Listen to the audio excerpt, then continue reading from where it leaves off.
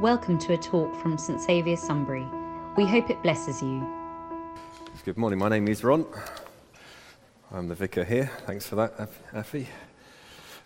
We are in our final week of looking at our church values. Hopefully we've got a little video to remind ourselves of the 4 values that we hold very dearly to St Saviour's. So in the final week we're just having a look at the value of service. We offer ourselves to others, encouraging each other to use and develop the gifts God has given us. Every person has a unique part to play in serving God through church and community. We work as a team, a body. All gifts are equally important. We celebrate our uniqueness as we give, serve, pray, and invite. And to help us with that value, Julia is going to come and read to us from Ephesians 4, verse 4 to 7 and 11 to 13. If you'd like to take out your Bibles, get it up on your apps. Ephesians 4, verse 4. There is one body and one Spirit, just as you were called to one hope when you were called.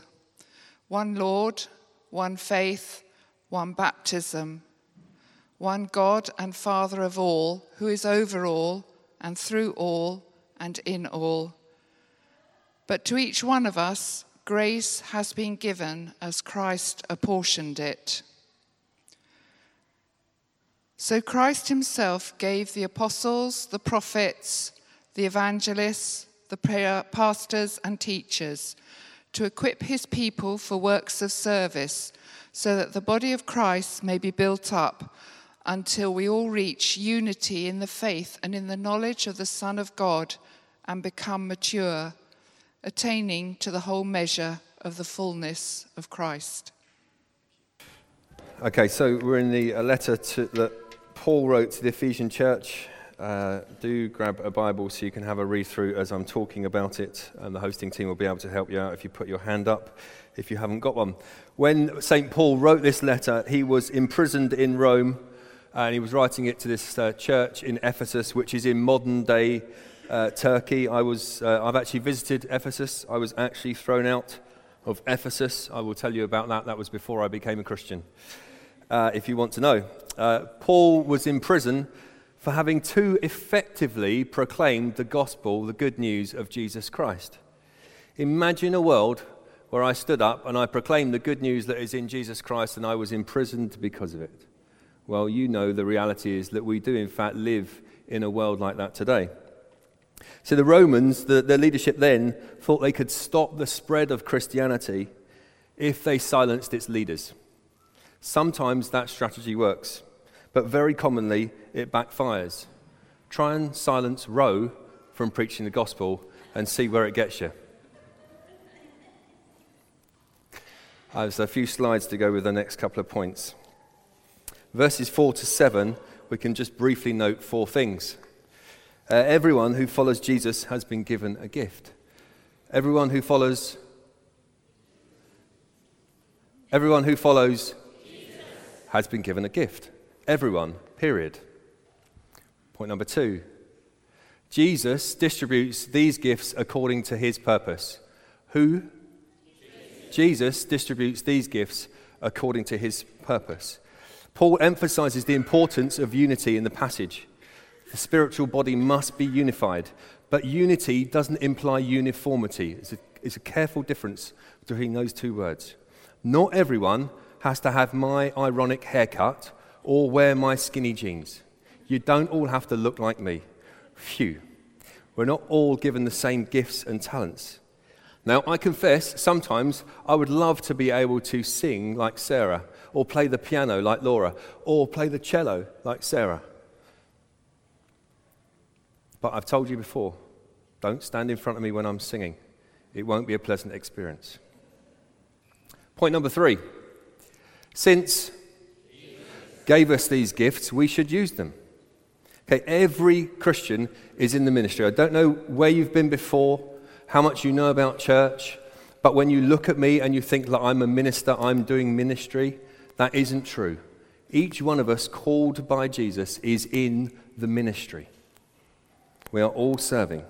And each one of us needs to carefully consider what gifts God has entrusted to us and ask how he wants us to use those gifts. Number 4. Using your God-given gifts to serve is a privilege.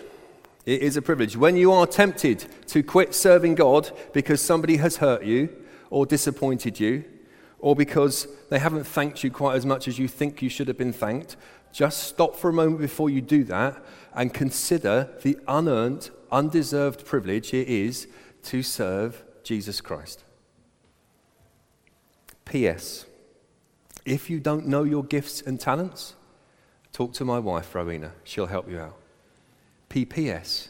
If you do know your gifts and talents but you don't know where to serve, speak to Julie. Where's Julie? Speak to that lady there.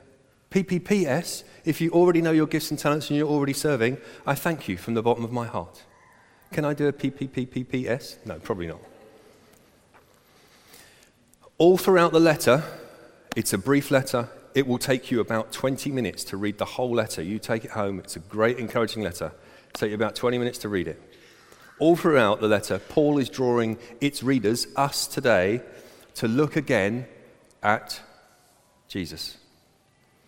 To see him as the source of every spiritual blessing that you have. To be overwhelmed with gratitude for the gift of salvation. The fact that God has called us by name. The fact that God has set us free from what Christians call sin and death. That he has given us new life. That gift of salvation, which has been made possible through the cross. Through Jesus' sacrifice on the cross. Paul's reminding his readers of the mercy of God. That Jesus has obtained for us an inheritance.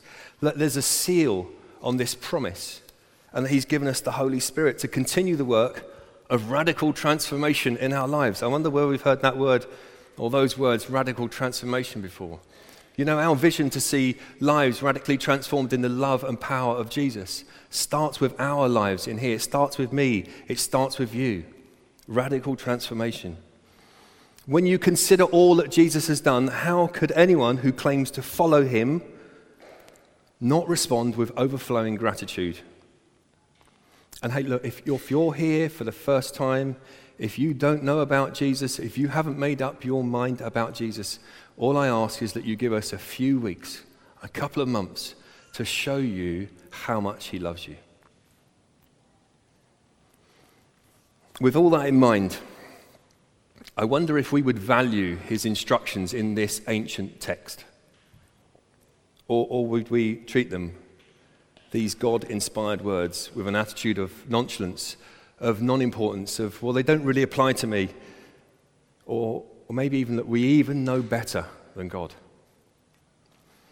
A couple of weeks ago, I think Ro gave you, if you were here, a Bible challenge, a 3-week Bible challenge. Don't worry, I'm not going to be asking for any results just yet. If you're doing it, great. If you've slipped off, pick it back up again. There can be nothing better than for me to point you towards the life-giving words that are contained within this ancient text. Pick up your Bibles and have a look at verse 16. It says, from him, Jesus Christ, the whole body, joined and held together by every supporting ligament, grows and builds itself up in love as each part does its work, its service. God promises that his body, his church, for us, the local church here at St. Saviour's, will grow and build itself up as each part does its work, its service, the value that we're looking at. That is God's assignment. It's not mine. You are serving God's vision for this church, not my vision. Each of us has a responsibility to the local congregation of which we're a part, in which God has placed us. Each of us has to do his or her part, make his or her contribution as God intended it. Whether we are teachers or pastors or evangelists or prophets or apostles or kids workers or musicians or chefs or cleaners or gardeners or DIYers. And it was so beautifully played out just over a week ago with Governor B. We had a great example of the church offering its gifts. We had big, girly men on security, Tom and John and Dave and Geraint. Oh, sorry, that's burly, not girly. Who wrote this stuff? We had some incredible lights by Ollie, one of his gifts and talents, what he does. Amazing lights. Kew Gardens, Eat Your Heart Out. Great organisation by Jess. The fantastic youth band offering their gifts. We had even 45-year-old vicars dancing around like crazy. Okay, not so much a gift. But it was a wonderful example of the church coming together to offer its gifts. God has promised that his body, this church, will grow and build itself up in love when we use what God has gifted us with. A Friday night's example with hundreds of young people worshipping Jesus in this place is just a glimpse of what is to come.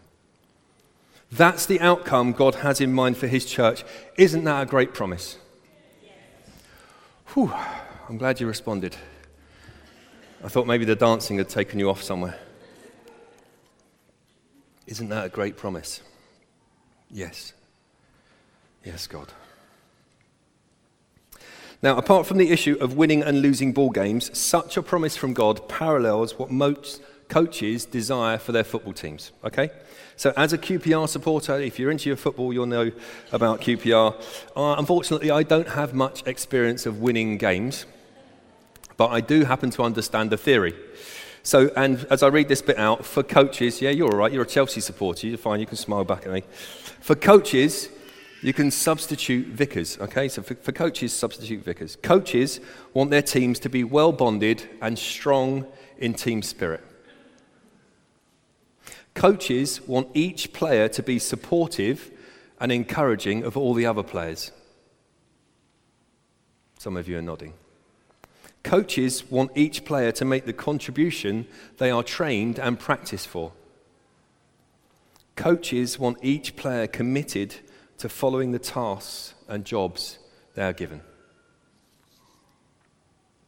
Now, if you didn't know, I'm on the coaching staff of the church here, and I've been assigned the task of lovingly and gently teaching and encouraging the members of this local congregation so that the body is built up. That's what I'm doing now. I'm lovingly and gently encouraging you. I'll also happily kick your butt if you want me to. You choose.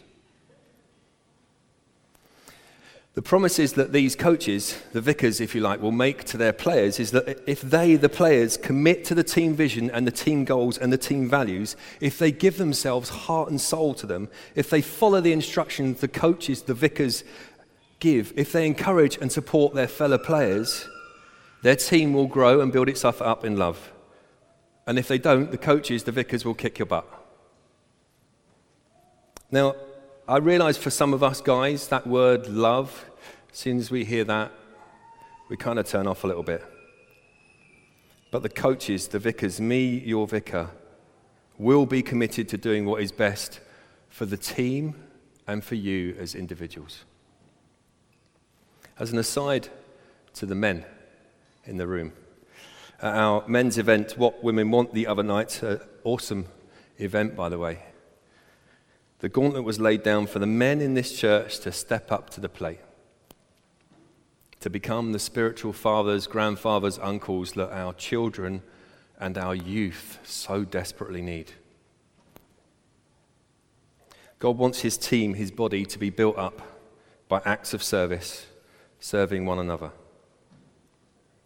So here we are, an assembled team of players. Have a look around you. You're free to have a look around. See, those are the faces of your teammates. We're on the same team. You're on the same team. Some of you thinking, I didn't pick you. Or you. Or you. No, you didn't. No, you didn't. God picked every single person in this room to be on this team at this moment in this church's life. Let that sink in for a second. You are not here by accident.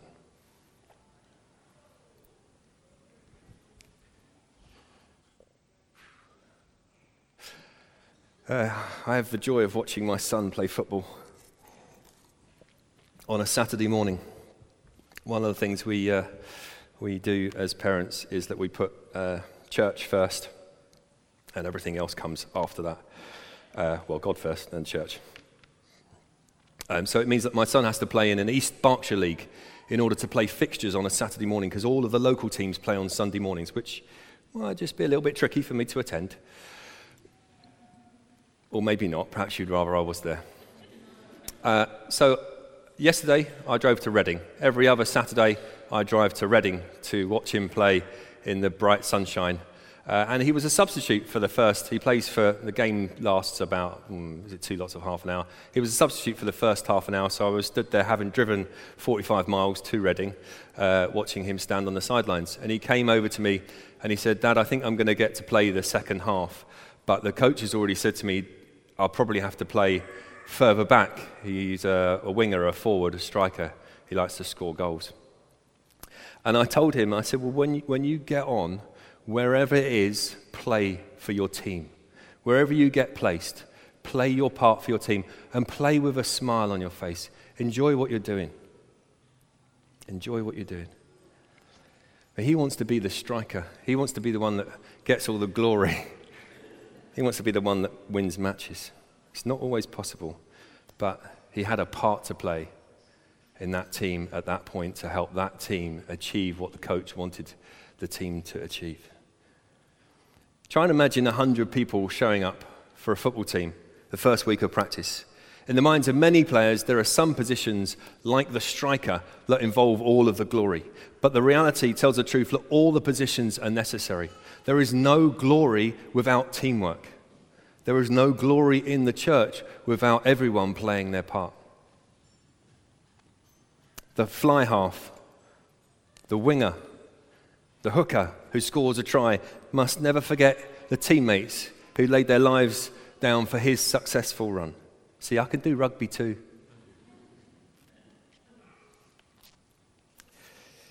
There was a story many years ago of a primary school teacher. Her name was Mrs. Thompson. As she stood in front of her Year 6 class on the very first day of school, she told the children a lie. Like most teachers, she looked at her students and said that she loved them all the same. But that was impossible, because there in the front row, slumped in his seat, was a little boy named Teddy Stoddard. Mrs. Thompson had watched Teddy the year before and noticed that he didn't play well with the other children, that his clothes were messy, and that he constantly needed a bath. And Teddy could be unpleasant too. It got to the point where Mrs. Thompson would actually take delight in marking his papers with a broad red pen, marking bold X's and then putting a big F at the top of his papers.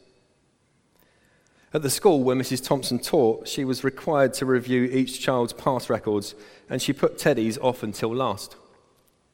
However, when she reviewed his file, she was in for a surprise. Teddy's reception teacher wrote, "Teddy is a bright child with a ready laugh. He does his work neatly and has good manners.